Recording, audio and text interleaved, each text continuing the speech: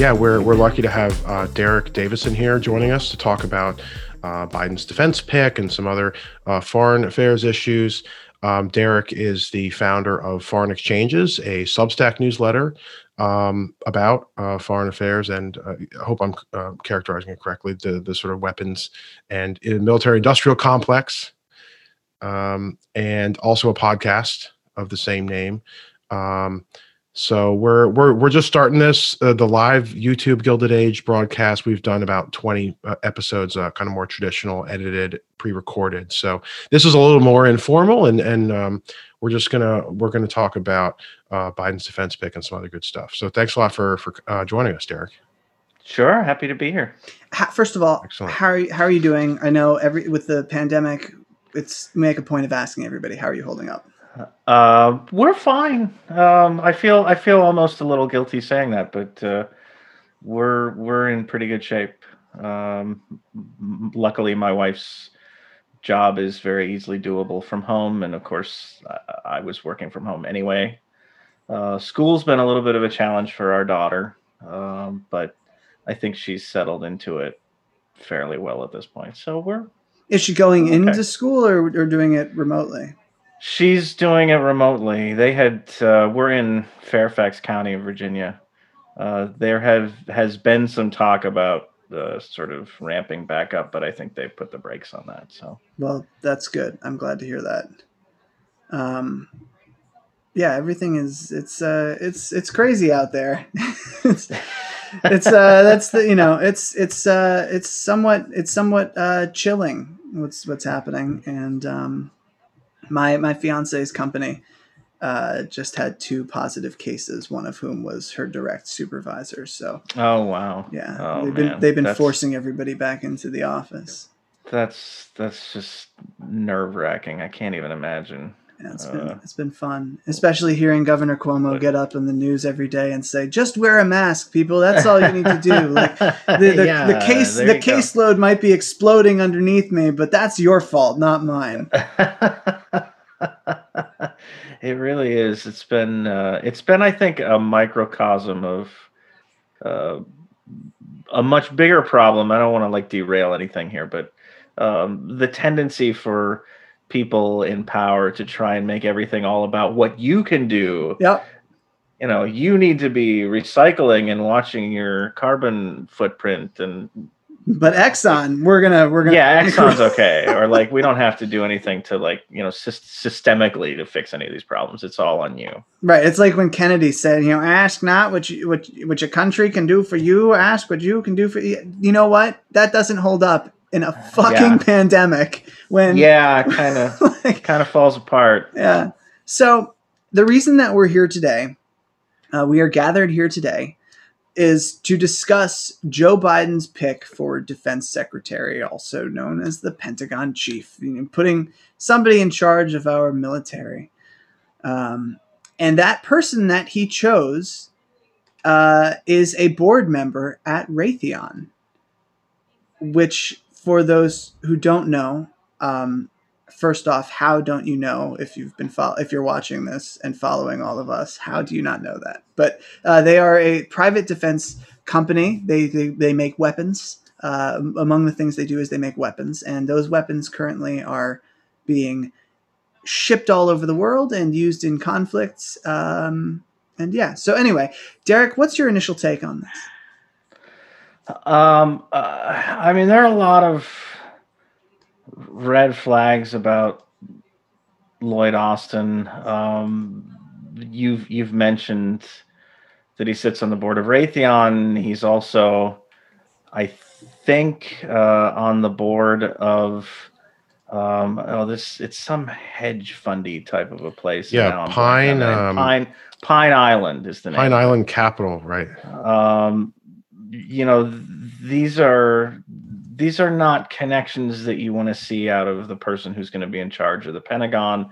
If you're interested in reducing the military budget, if you're interested in reducing America's military footprint around the world, I'm somewhat tempered by, my feelings about this are somewhat tempered by the alternative, which was Michelle Flournoy, who has a lot of these same types of connections and is also, by all outward appearances, much more gung ho about sending the military to muck around in foreign countries. So I feel like, Austin is not somebody I would pick. I don't think anybody I would pick as Secretary of Defense could actually get through the screening process for any incoming administration. So who would you pick? Give us a name. If you ideal world. Well, I mean, in an ideal world, I'd probably put somebody like Matt Duss, who's Bernie Sanders' foreign policy advisor. I'd probably have somebody like that. Or somebody like William Hartung, who's at the Center for International Policy, who's written extensively about the need to cut the military budget and how we could do that and reinvest that money in better ways. I mean, there's a lot of sort of people out there who write about this stuff and have thought about this stuff who would be good choices. Andrew Bacevich, if you wanted to go with somebody who's ex-military, who's not a leftist by any stretch, but is certainly a realist and somebody who's much more attuned to the need for a restrained U.S. foreign policy. I mean, there's people like that out there who I think would be great choices to run the Pentagon. See, anybody watching this, don't let us say that we don't offer other solutions or alternatives. Because you always. Right, but you get solutions. This shit all the time. Like, well, who would you pick? And it's like anybody else. Anybody. Yeah, I mean, it's a dismal list, and I feel like. To look at it more broadly, I feel like this is a pattern that's emerging as Biden kind of rolls out these picks, that they sort of float names, or names are floated. I don't want to say they're floating them, but names of people who would be really kind of undesirable in these positions. And then they pick somebody slightly, like, marginally better in some ways, and you're sort of relieved that it. I mean, Neera Tanden, that happened with Neera Tanden with OMB. Yeah, that's happened. That happened with Neera Tanden. I think this, the Rahm Emanuel, like the undying, speculation about Rahm Emanuel having some kind of role is intended to scare people to, sort of, but as a worst case scenario. I think there's a lot of that. But in the end, let me just pause, Walker. Hold on. I think there's something going on with our live stream. Actually, it doesn't seem to really be working. Like, it says live, but it's not. So is there a way of restarting that? I also think you guys couldn't hear me for the first 2 minutes of this. I think I could hear you. I'm seeing that this is live. I have the link up. Okay. For me, it's just. Hold on. Wait. Can we ask? Can we ask people watching in the chat if you could just tell us if you hear us and if you see us and whatnot? You know what? I think I was using the previous link. There must have been. You must have done it twice, and so there's another one. So it's working fine. My bad. My bad. We're all good. Technical issues are over. But yes, as you were saying, Walker, we were just saying that this sort of bait and switch kind of thing they're doing. But at the end of the day, there really isn't that much of a difference. You find out, like, the whole reason that we were against what's his face? Who was the guy that they were going to put in before Tanden? Like, he got floated. Bruce Reed. Yeah, Bruce Reed. So the big thing about Bruce Reed was that he had proposed that he was in favor of Social Security cuts back in the day, and of course, then lo and behold, well, so is Tanden. So it's a degree of difference that is pretty troublingly small. Does that make sense? Yeah, it's not bait. It's not a bait and switch though. It's like it's a bargaining tactic almost, with the art of the deal with certain segments of the party. It's like it could be this bad, but it's only going to be this. Yeah, I guess it's a reverse bait and switch. Is kind of what I meant. But at the end of the day, like, look, they have to radically transform this country in a very short amount of time. Like, we have a very narrow window in which to do things. Just with climate change, with I think the mobilized far right. And if they don't do that, they are condemning us to a future that is awful. And so I find much of this discourse is sort of distasteful. Like, online, you've got people who are like, well, you guys lost, so now you have to take our shitty picks and like it. And it's like, okay, you're on this sinking ship with us, asshole. Do you understand that? Sorry, I'm feeling frisky today. But yeah, what better time to post Today? and to go live, baby. I know, but it's frustrating. I find myself endlessly frustrated all the time, and yeah. So anyway, let's get back to the topic at hand. Let's talk about this genocide monger who Biden wants for defense secretary. I have a statement here that I'd like to read, and I'd like to get all of your reactions. This is from Ahmad Al-Ghabari, who is a Yemeni journalist who does work in Yemen. He's also an activist, and he helps feed and supply people who are desperately in need there, and risks his life to do so. And he provided us this statement to read live. It's Yemen has been under U.S. Saudi-led coalition war for 5 years. We were happy when Joe Biden promised that he will end U.S. arms sales to Saudi Arabia when he becomes the U.S. president, but it seems that it was only just election promises. We need a real action and immediate solution for Yemen's crisis. Every 10 minutes, a child dies from hunger in Yemen. U.S. arms sales are killing Yemeni children. This war must be over. We need peace. We need to raise our children in peace, not war. We hope that the war will be over, and we are waiting for Joe Biden's promise. Thoughts?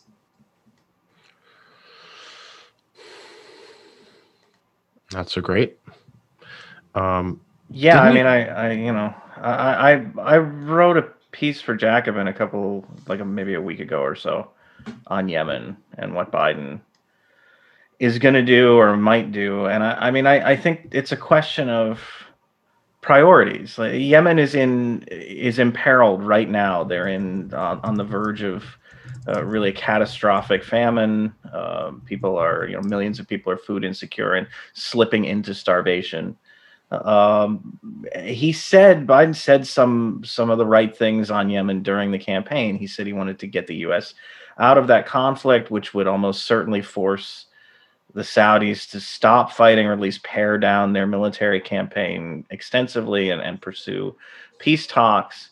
But there's a question, I think a very fair question, as to whether or not he's going to actually make that a priority once he takes office. And this isn't something where you can say, yeah, we're going to get to that. This is on the list of things to do, 6 months from now.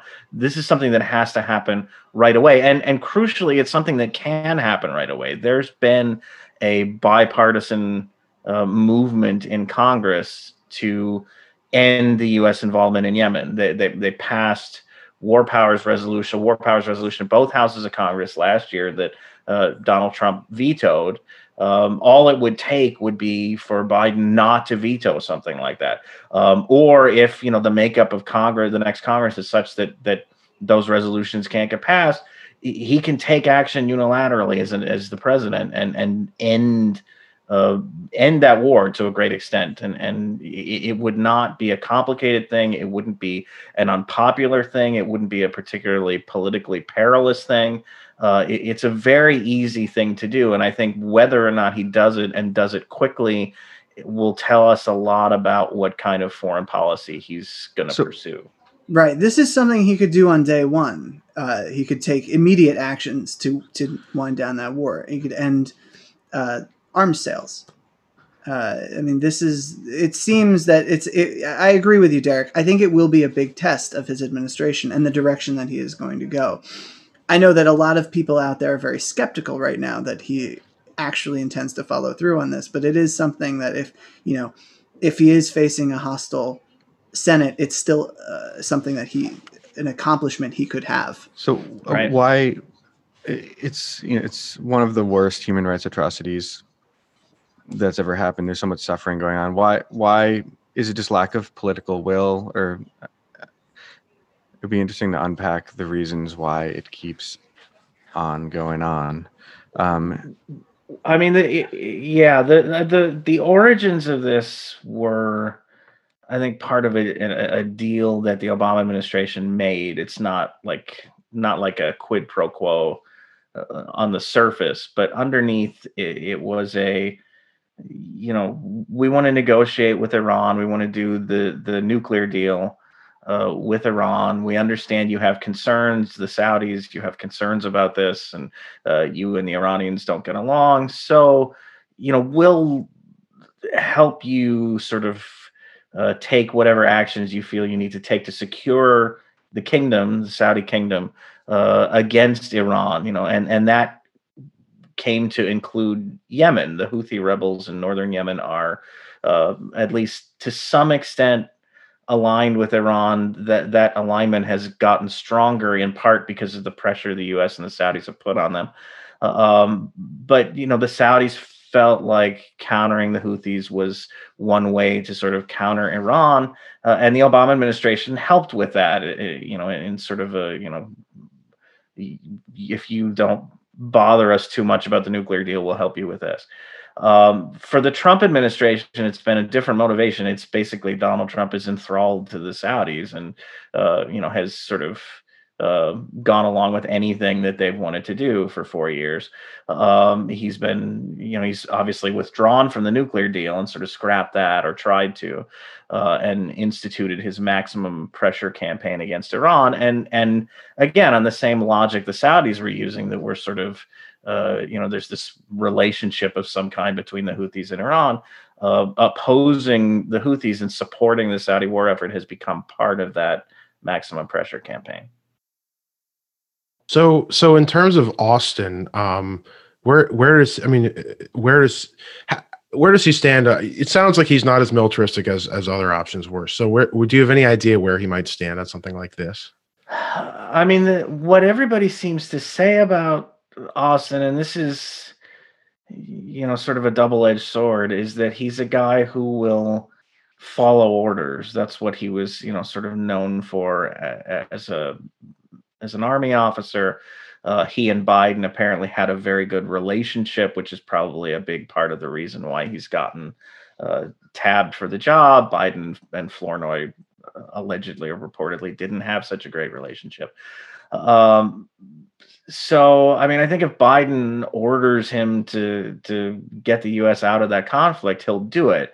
I say this is a double-edged sword because you don't necessarily want a Secretary of Defense who's just going to follow the president's orders all the time. You want a Secretary of Defense who might challenge the president on some things. Now, that said, and again, sort of comparing him to Flournoy, if the Secretary of Defense is going to challenge the president to be more militaristic and to get more involved in conflicts like Yemen or other kinds of other sorts of conflicts around the world, then maybe you don't want that. So it's not an ideal situation, but on this particular issue on Yemen, I think Austin will do what Biden, follow the path Biden dictates.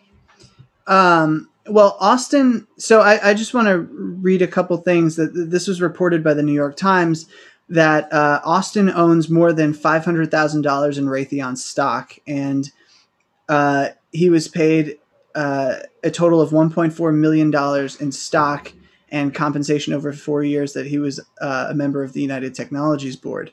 So, I mean, I want to believe that this is somebody who would, embrace peace, but his financial interest has been in genocide for the last, 4 years. So, I mean, does that concern you? He definitely cashed out. He left he left his military position and just cashed out because he joined like 4 or 5 boards, including the couple that we mentioned. But does that raise anybody's red flags? I mean, that to me is a big concern. It's a horrible conflict of interest. Yeah, I mean, it's really not good.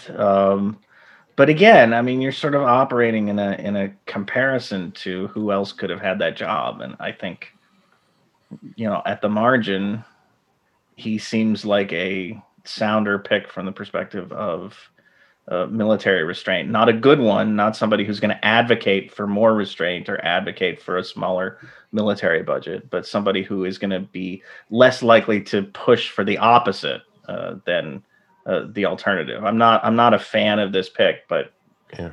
I don't think there were any good names in the pile. I mean, Jed Johnson was the other one, just as bad as Flournoy in many respects. And it's probably worth mentioning that his Austin's pick would have to get a waiver I believe, from the White House General Counsel. From Or Congress. He would have From to get a waiver Congress. from Congress because he hasn't been. There's a 7-year period And he's only been out for 4. that you have to be out of active duty military to become Secretary of Defense. Yeah. He'll be the second. I mean, he'll be the third. I think Secretary of Defense. George Marshall was the first way back when. But he'll be the second now in 2 administrations because in a row, James Mattis had to get that waiver to take the job under Trump. Very similar situation. That's not a great precedent. You want to emphasize civilian control of the military, and it's not a great precedent to set to have these guys kind of leaving the military and going right into the Secretary of Defense position. That said, again, I mean, there's sort of other considerations there. What kind of Secretary of Defense is this person going to be versus the civilian that you were considering in this case? I hate not to keep going back to Flournoy, but that's who they were supposedly considering. And, I'm not sure she would be any better at preserving the principle behind the idea of civilian control of the military, since this is a person who is, again, sort of very kind of hyper pro-intervention, pro-military. So here's my question then. All of these positions are going to need confirmation by the Senate, and the margins in the Senate are going to be pretty narrow. No matter which party ends up having a majority, it's going to be pretty narrow.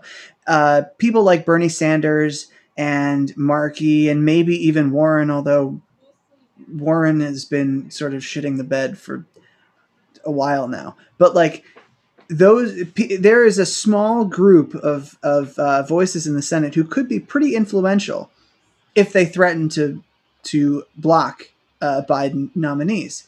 And I have to wonder, like, obviously you have to pick your battles, but which is this a battle worth picking, where you say, we're not going to let you put a hawk on, and we're not going to let you put some, sludge monster from Raytheon on? I mean, there's a couple of ways to approach that. There's obviously the question of the waiver, and then there's the question of confirming him. In this case, you have 2 different things that have to happen in Congress. As far as I know, there've been a couple of senators who have suggested they would not be inclined to vote for the waiver. I don't think there's going to be enough to stop that from happening. I think Richard Blumenthal was one. Sanders, as far as Sanders, I'm pretty sure has said he would be open to the waiver. He doesn't have an issue with that. That principle, again, if you feel very strongly about the principle, and it's a good principle, I'm not going to argue against that. That might be a battle worth trying to fight. But do I think I think certainly, kind of refusing to vote for Austin could be a way to kind of send a message or to make a statement. But I don't think he's the kind of pick who's going to be a marginal pick. Like, I don't see him as being the guy who's going to win a 51-49 vote. I think you'll get enough Republicans, given his background, to come on board that even if a couple of Democrats on the left of the caucus oppose him, I don't see them being able to block him. That's different than Neera Tanden. Yeah, Neera is a different case. I don't think she's going to get any Republican support. She angered all the Republicans on Twitter, so they feel like they have to base their vote for confirmation of because cabinet position because she's mean on Twitter. Tweeting nasty things matters now. Yeah. Apparently, Twitter is real life, guys. It sometimes is real life, okay, but it's not just look. It's not just mean tweets. I mean, yes, mean tweets are. It's annoying, but this is somebody who blocks reporters. This is somebody who but they don't care about that. The Republicans right. This is of course. Right. We're only talking about why the Republicans. Right. Yeah, I'm but saying for me, when you get all these articles like, oh, the Republicans don't like her mean tweets. I'm like, well, I don't like her Twitter presence either. Like, I don't like the fact that she elevates some of the most toxic, like misogynistic, racist, anti-Semitic voices online. Like, I don't like that. I think No, that is she bad. sucks, but they don't care. I'm sure they don't mind that, she suggested cutting Social Security 8 years ago. So, but everyone was doing it. Yeah, but I want to. We gotta. There's some questions that would be nice to touch on if we can kind of Please. shift a little bit. Maybe Derek can also talk about this. Yeah, I didn't read. I saw a headline today that there's a UAE deal, I guess weapons deal, that Kristen Sinema and Mark Kelly, who's now the new Democratic senator from Arizona, just got elected and was sworn in early. Both voted for. They crossed party lines. Do you know anything about that, Derek? Well, this is the sale of F-35s and some drones, some advanced military, like a package of advanced military tech that the administration is selling to the UAE primarily as a thank you for normalizing relations with Israel, the quote unquote Abraham Accords. Yeah, I mean, this is sort of a quid pro quo, and basically just kind of very blatantly so that the Emiratis supposedly, now I don't think they're saying this openly, but the Emiratis, very literally said to the administration, if you sell us F-35s and some of this other stuff, we will normalize diplomatic relations with Israel and give you this foreign policy win. It's certainly very seedy. It's not good. I mean, you're selling weapons to a very bad actor, a country that has been a destabilizing force in the region, that has participated heavily in the Yemen war, that has participated in expanding and prolonging the civil war in Libya. This is not a good actor that you're selling these weapons to.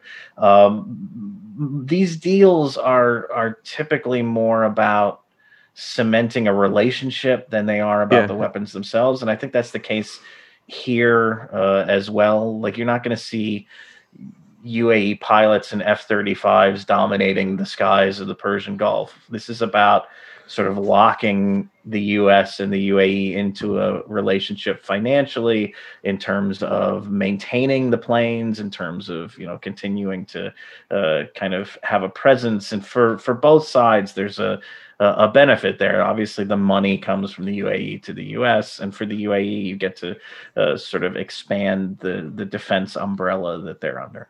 But it is worth pointing out that these weapons and munitions will find their way into countries like Yemen. I mean, it's yeah. I mean, of course they'll be used. I mean, the UAE isn't active directly in Yemen anymore. They're sort of pulled back. They're supporting the southern separatist movement, but they'll be used somewhere. I mean, the Emiratis aren't building up a military, which they've been doing for several years now. They're not investing this much money in their military to not be a player in these kinds of situations. It's interesting that Mark Kelly did it. I don't know much about him, but I mean, I don't think most people do. Like, it was just, he was a Democrat running against a incumbent Republican. So it's better when a Democrat does it. Go Mark Kelly. But I mean, Kristen Sinema is very predictable. She's, besides Joe Manchin, she's probably the most conservative senator on the Democratic side. She weirdly was a Green Party member a long time ago, an activist, and kind of just like had a complete 180, and now she's a right-wing Democrat. So that's unsurprising. I guess Kelly is probably going to be in that camp of conservative Dems. I mean, Roseanne Barr ran for the Green Party presidential nomination back in the day, and now she's like a Trump supporter. Wow. Okay. Yeah. I mean, there might be a little like horseshoe theory kind of thing going on, but I don't know. The Kelly thing's just interesting because I mean, I guess he's a NASA guy. He's a spaceman. So I guess we know now what to expect. On his space station Instagram. Right. Yeah, that seemed pretty cool. He's that guy. Gabby Gifford's husband. I assume he must have a military background then. Probably flew jets or something. Yeah. So yeah, I mean, I think you can probably expect him to be on the conservative end of the party. So somebody asks, unrelated question: does Mayor Pete know how much bread costs in China? I actually tweeted. I had a tweet. It's going to of go a up, similar I bet. effect. When it gets over there. That's amazing. I Oh had my a similar god. tweet because for folks who don't know, it looks like he's going to be nominated as the ambassador to China. Biden's I don't know who ambassador I to feel China. worse for, the U.S. or China.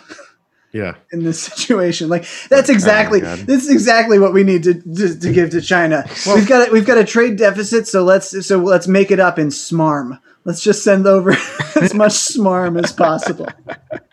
well, it's just interesting. 'Cause, I mean, usually ambassadorships are given to major campaign donors, so it's not that type of corruption. It No, does it's just kind reward for tanking Sanders.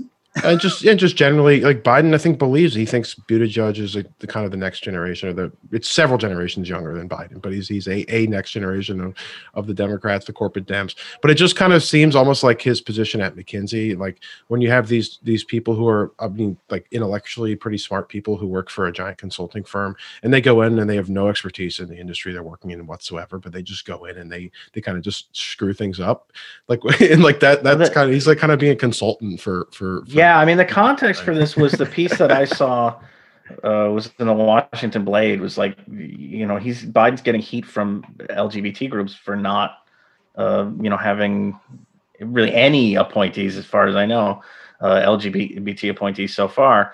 And so there's like this fixation on Mayor Pete as like the one LGBT person. I didn't even think about that angle. No, So they're trying to find him a job, but the problem is he's not qualified for anything. I mean, he was the mayor of South Bend. What is he going to do? It's the arrogance though. Like Red Czar. yeah, it's the McKinsey arrogance. And I mean, any an problem. ambassador to China has been in the past, sort of in the recent past, I guess, has been sort of a place to put kind of a prominent politician, like John Huntsman was previously for Obama, was ambassador to China. It's been a place to put people who have a higher profile than like a career foreign service person, but not a bundler or a donor who you would send off to, Right, because it's a big trade, some it's less a major important trade relationship. But it's really, I mean, the issues that the United States has with China, not just sort of the ones that have opened up over the last 4 years, as we've had, this increasingly hostile back and forth with Beijing, but the sort of mounting, looming things that are happening around the world that literally cannot be solved without cooperation between the United States and China, climate change, pandemics, all of these things that kind of scream for somebody with a little more substance to have that position, and not to make it, a political demonstration to the Chinese that we mean business and we're going to be tough, and not to give it to somebody who, kind of did you a solid in the primary, but to actually give that post to somebody who's either a career foreign service officer, or at least somebody who has a lot of substance behind them and can really bring something to that relationship. It seems pretty short-sighted. In fairness, though, they probably heard that China has a lot of state assets that are ripe for privatizing. So, in that sense, sorry, I can't resist. I really can't help myself. God, he's so bad. It's like every name that comes out is like worse than the last, or like on par with the last one. But yeah, the mayor of South Bend, whose foreign policy experience includes his service in Afghanistan, which was not for the 6 CIA, months of in case you were a desk wondering. job. Yeah. I have been seeing a lot of CIA Pete hashtags. Right. But there's another potential Stick with the rats, people. cabinet secretary who's kind of wrapped up in all this, which is Tony Blinken, who I don't know if, well, his firm West Exec Advisors or something, basically helps companies get military contracts, right? That's a big chunk of it. They're not West Exec, which is, I think, named for the street that their office is on, West Executive Avenue in DC, which is the road to the White House. Blinken and Michelle Flournoy, there's that name again, co-founded it. Right. And Avril Haines, who's now the designate for director of national intelligence, founded it after, sort of at the end of the Obama administration. And it's one of these, what's called a strategic consultancy, which is not a new thing. I mean, Henry Kissinger has one and has had one for a long time, but it sort of exists in the space between outright lobbying and, I don't know, having a reputable job. I mean, it's a place where companies can go and get advice. They can get a friendly ear. They can get somebody who maybe has some influence who can help them out on something. It is very much like lobbying, but it doesn't carry the stigma because not as many people know what a strategic consultancy is versus, vis-a-vis what a lobbyist is. So, they've had West Exec's client list, as far as I know, is not a public. It's not publicly known. They don't disclose. They've had relationships with companies looking to do heavy relationships with companies looking to sort of navigate the Pentagon contracting process. And one of the alleged clients from one report I read, I believe, is an Israeli AI company. Well, it's interesting. Biden promised transparency, and they don't disclose their clients and don't have to. Well, there's a way to not be non-transparent because no one knows to even ask the question. So reporters do, though. I mean, I guess there's some question now as to whether Blinken and whoever else work at this place are going to be have to submit financial disclosures, whether they're going to have to submit the names of their clients who I think they earned over $5,000 from in the last year or not, because it is this kind of shadow lobbying position, which is sort of nebulous. And I guess it's not really clear whether they're going to disclose. I guess we'll have to wait and see. But also I should say that Flournoy is associated with the Pine Island capital, as is Austin. So they're both seen as kind of links from Wall Street to the Biden administration. Again, if Flournoy makes it in there in some capacity, which I sort of suspect she might, but not maybe as a major cabinet secretary, but we'll see. But there's an article and I think Blinken has ties to Pine Island too. I'm not. Yeah, I seem to remember that. So actually, because the Daily Poster, where Walker works, has a report from November 28th. It talks about Pine Island Capital Partners. It lists, Flournoy and Austin as partners of the firm, and it lists Blinken as a partner on a leave of absence. Okay, so Blinken was a partner; he's just not currently a partner. And then apparently, according to CNBC today, they reported that Wall Street is they have what's called a SPAC, I guess, which is something I just learned about today. It's kind of like a quasi political action committee that helps. What does it do exactly? I think it helps put. Let me look this up here.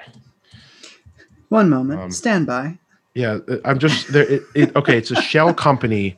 A SPAC is a shell company with no actual commercial operations and is often created solely for raising capital to help a company go public without going through traditional IPO process. Okay, so it's just some weird shell company that allows them to raise money in, I guess, like easier manner than other ways.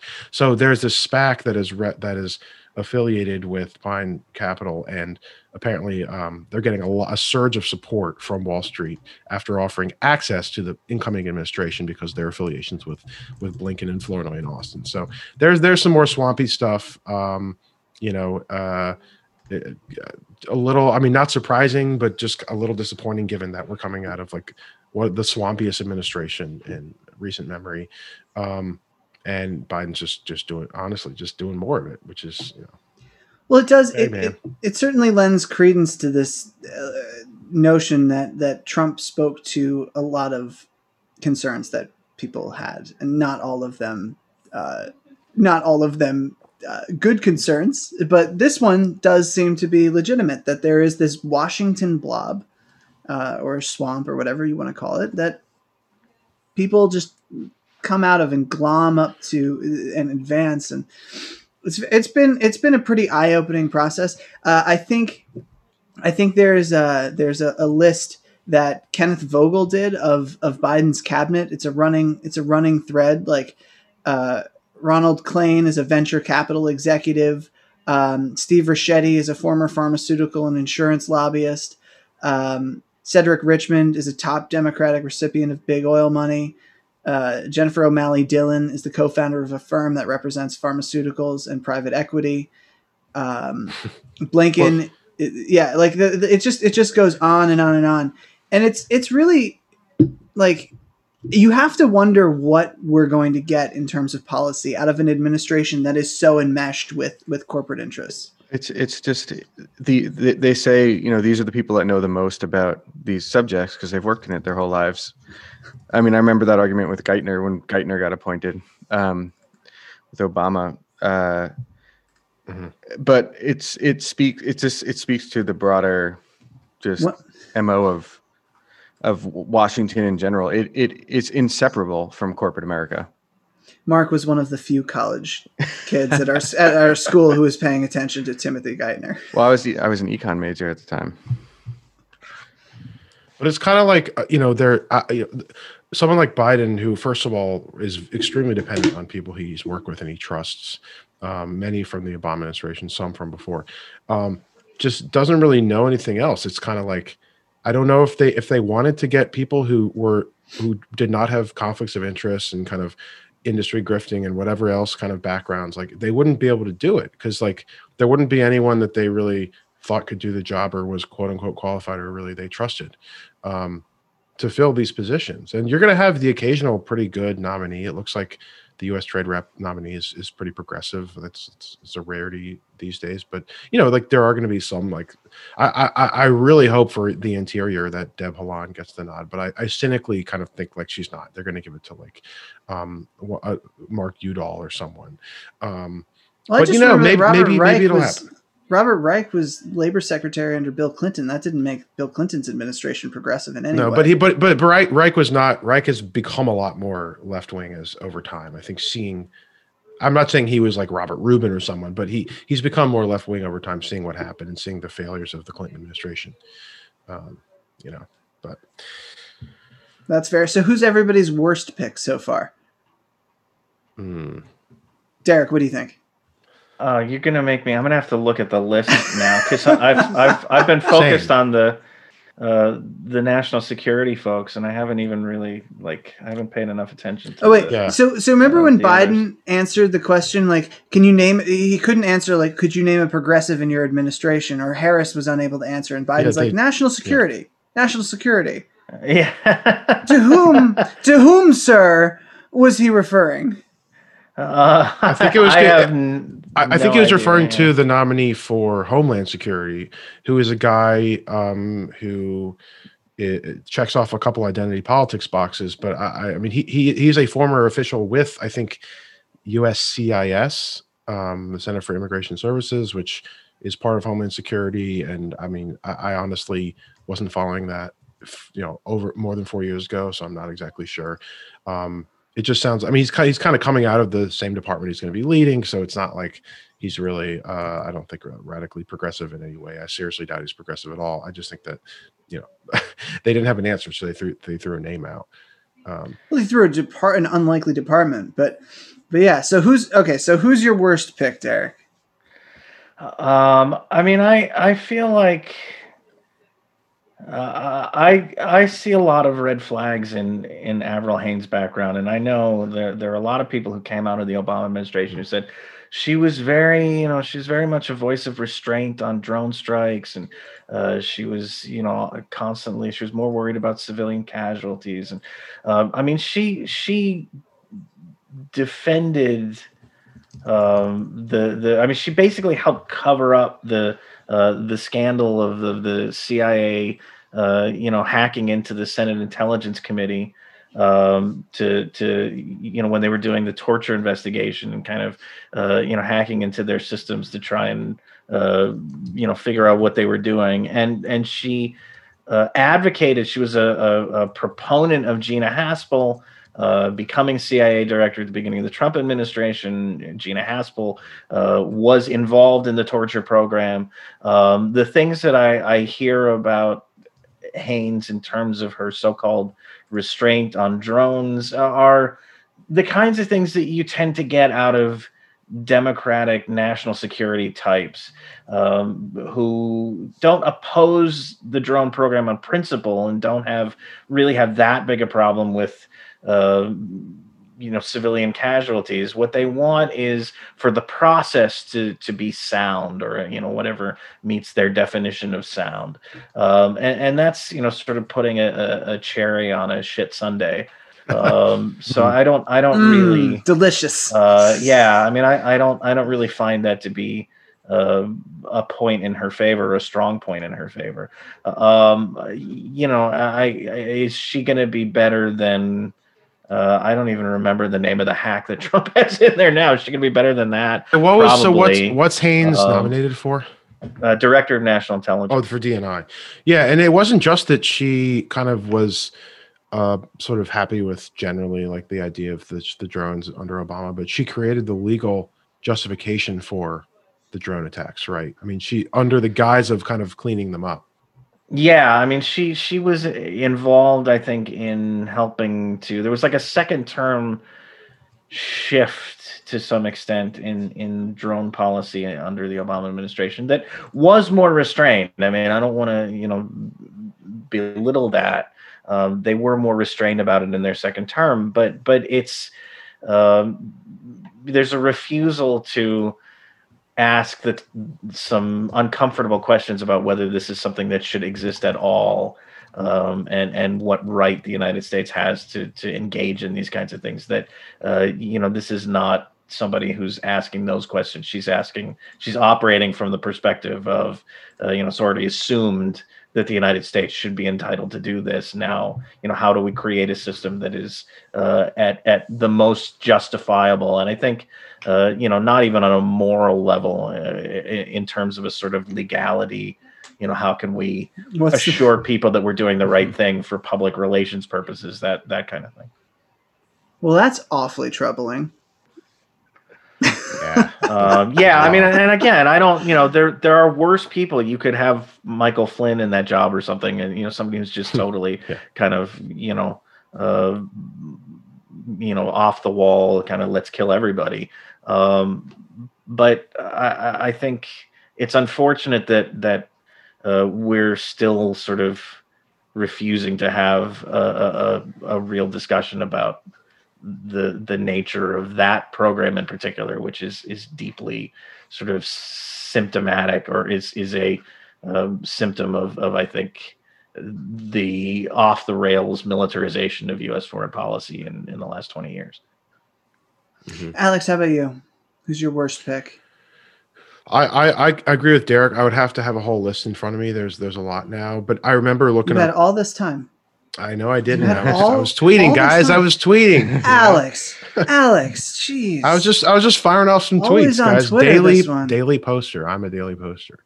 Oh God. But no. I was trying to get more people to get on the live stream. But I mean, I think it's kind of a two. It's like there's the most. There's like the most villainous. There's like the most villainous one, and then there's like the actual worst one in terms of like what they would do. I mean, the most villainous one to me is definitely Neera Tanden. I mean, she's been a enemy of the left. She's tried to cut social programs. She literally my first tweet, of course, posting when she was floated as the name for OMB was, I remembered in 2017, the day of the second day of the Unite the Right rally in Charlottesville, when that white nationalist fucker ran over Heather Heyer and killed her. That was the day that Tanden tweeted, "Okay, but what about the alt left who are joining with the alt right?" And then Trump used the same phrase, the alt left, like in his notorious press conference about the fine people. God, I did not realize that. A legacy to be proud of. Yeah. Tanden hates the left so much that she was willing to blatantly lie that there is some alt left equivalent of the alt right that's actually working with the alt right. The day that an anti-fascist protester was. Well, in fairness, there is sort of an alt left of center contingency that is in the radical centrist maybe that is in really simpatico with right wingers, and I know because I get the same shit from both of them. They just happen to be her followers. Yeah, they're not. It's not. There's no like left actual real contingent. So the point is, like, I find her the most villainous because that kind of stuff is really dangerous rhetoric and harmful. But I don't know. There's probably gonna be someone coming in who's gonna actually do a lot more shitty things for policy. But I remember reading about Avril Haines when she was floated for DNI, and I was very troubled by the drone stuff and that other thing about the CIA and hacking and stuff. So I don't know, man. There's more to come. But I mean, Derek, I agree with Derek in general that it's like, and Ryan Grimm had kind of an article about this in The Intercept recently. It's like, if you compare, it's like it could be worse. And actually, Obama's picks were a lot worse overall. If you go through them, kind of look at them collectively. That is. I mean, look, there's a lot to report on. There's a lot of conflicts to talk about, a lot to complain about if you're progressive. But again, it's not as bad as the last two administrations. Okay. So that is like, and granted, we're 8 years later, 12 years later, whatever, like that. Not as it's bad important. It's important that we actually make real progress, not this tiny little incremental progress, which is what Biden might do. So Mark, what about you? Who's your worst pick? I'm gonna have to go with Neera Tanden, most villainous. Avril Haines, most dangerous. Wow, we're just not very interesting. All of you. There's still a lot of picks that need to be made. Derek, you're a trendsetter here. I'll put Buttigieg as the most. There's still a lot of picks to come. There's the potential for things to get worse. I do. I think Tanden is in a position. That's what I'm saying. Yeah, there's doing a lot of damage. The OMB director is really a powerful position, kind of behind the scenes, and she could be very, very bad in that role. For leftists, at least.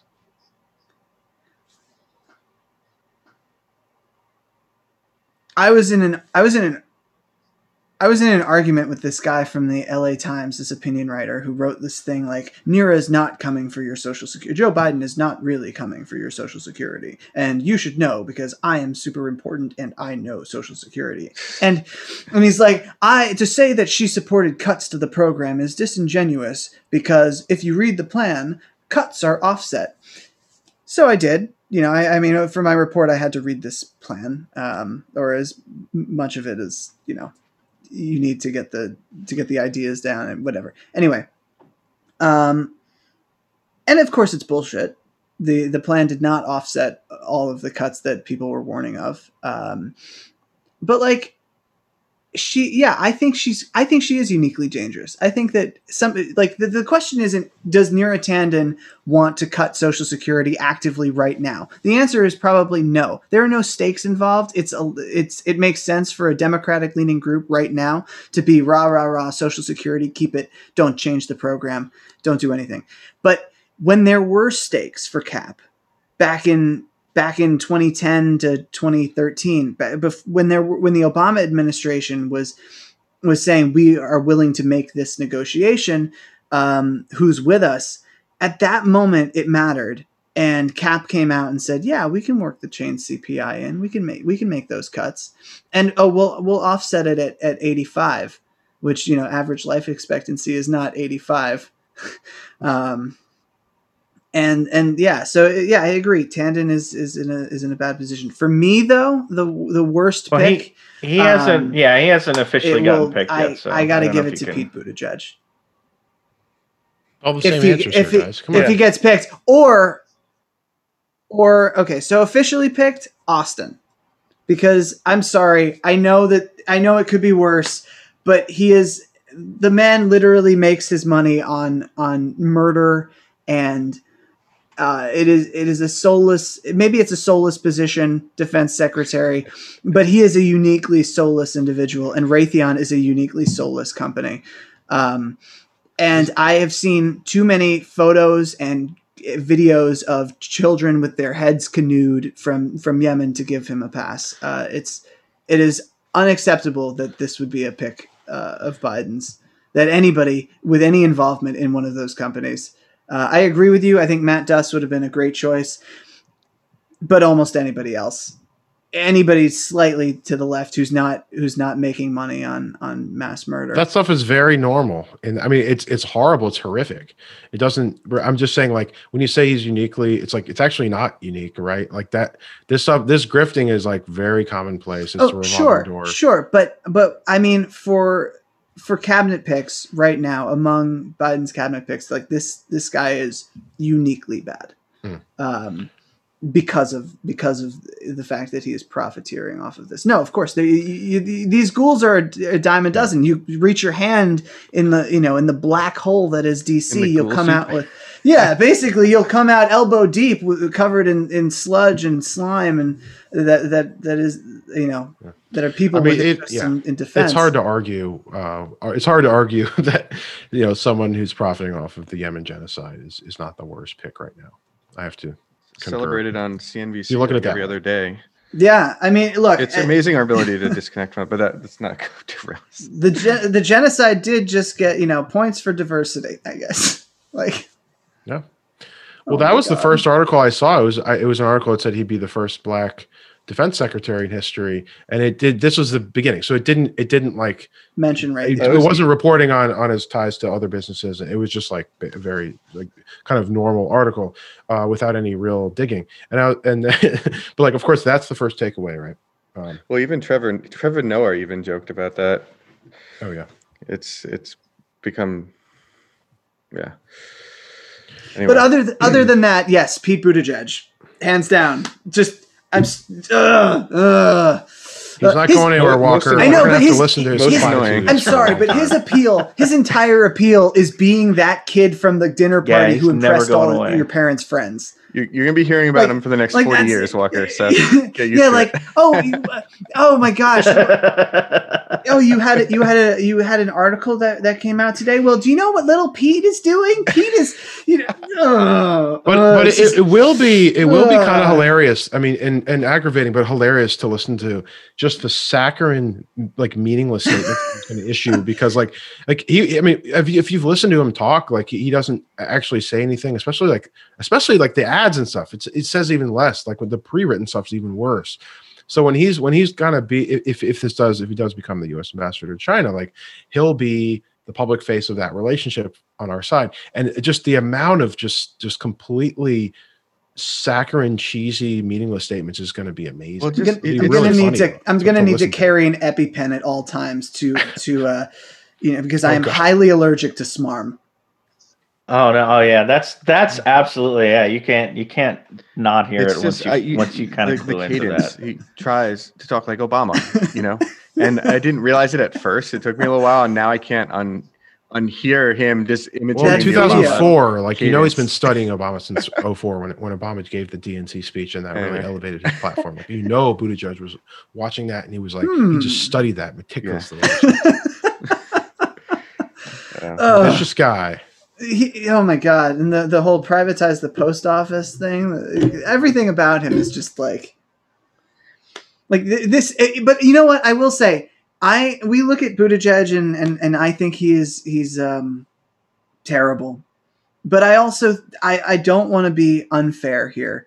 He is part of a class. Sure. They all learned from Obama, I think. Beto O'Rourke. They all learned. There's a meme all of them. Kamala is part of that too. There's this crowd of people that have no core convictions about anything. Well, and they masquerade it as speaking to everyone. As, right. It's branding. I mean, that's what it is. Coors Light, their messaging is cold because they can't stand for anything else because they need to appeal to 300 million people. That's good. I'll remember that towards the end. We'll clip that. That's great. Cool. Well, what do you think? That's what these politicians. That's what they do. It's been about an hour. Yeah, I think we can wrap it. Giving us lots of his time. Yes, thank you for joining us. Sure. I hope that you will do it again, and I really appreciate how eloquently you explained all of these conflicts. Because if I had to explain the war in Yemen, I think that I would just it's a lot of death. Yeah, death all the time. Videos. But I do want to give just a last plug for people who are who want to learn more about the conflict. There are Yemeni journalists out there that you should follow. Ahmad Al-Ghabari as one of them. You should also, we did an article in Paste Magazine when Paste Politics was still a thing, where we ran uncensored images of the violence, and that article, we'll post it in the description below. It comes with a trigger warning if it's a lot of dead children, so be warned. Anyway, cheery note to end on. Thank you again, Derek. Thank you, Alex. Thanks so you, much. Mark. Right. Thanks. And yeah, everyone, Thanks, guys. check out Derek's website, fx.substack.com, foreign exchanges, subscribe. And also want to give a plug for our forthcoming news app for independent media that Derek's website is a founding media partner of, OptOut. There you go. So we're finally trying to get better at this. Yes, we're doing it. Go to optoutnews.org to find out more, sign up. Be first in line to download the beta app in March. And we're really happy to have Derek, and also Discontents, which is a collective of Substackers that Derek's part of, many of which are also individually our partners. But we're aggregating independent media exclusively. A lot of these, for instance, Substack newsletters that aren't Google, it doesn't rank them very high in the search, for example. They're not going to be covered in a lot of the mainstream media aggregators. So really happy to be promoting that great work. And subscribe to our channel. Discontents.substack.com. Okay, yes, discontents.substack.com. We'll put that in the notes as well. All of it. All of it's going to be there. Mm-hmm. And we're going to blast this out on the podcast apps as well when I'll edit this thing down. So it's going to be obnoxious. No, get ready for our marketing plan for next year. All right, everybody. Marketing for all who want it. I have to work on it. There you go. All right. Well, yeah, thanks a lot for your time, Derek, and coming on. Sure, thanks for having me. About all these issues. Education for all who want it. Time for all who want it. Ending the stream for all who want it. All right, there you go. All right, take care, everybody. Thank you. All right, guys. Take care.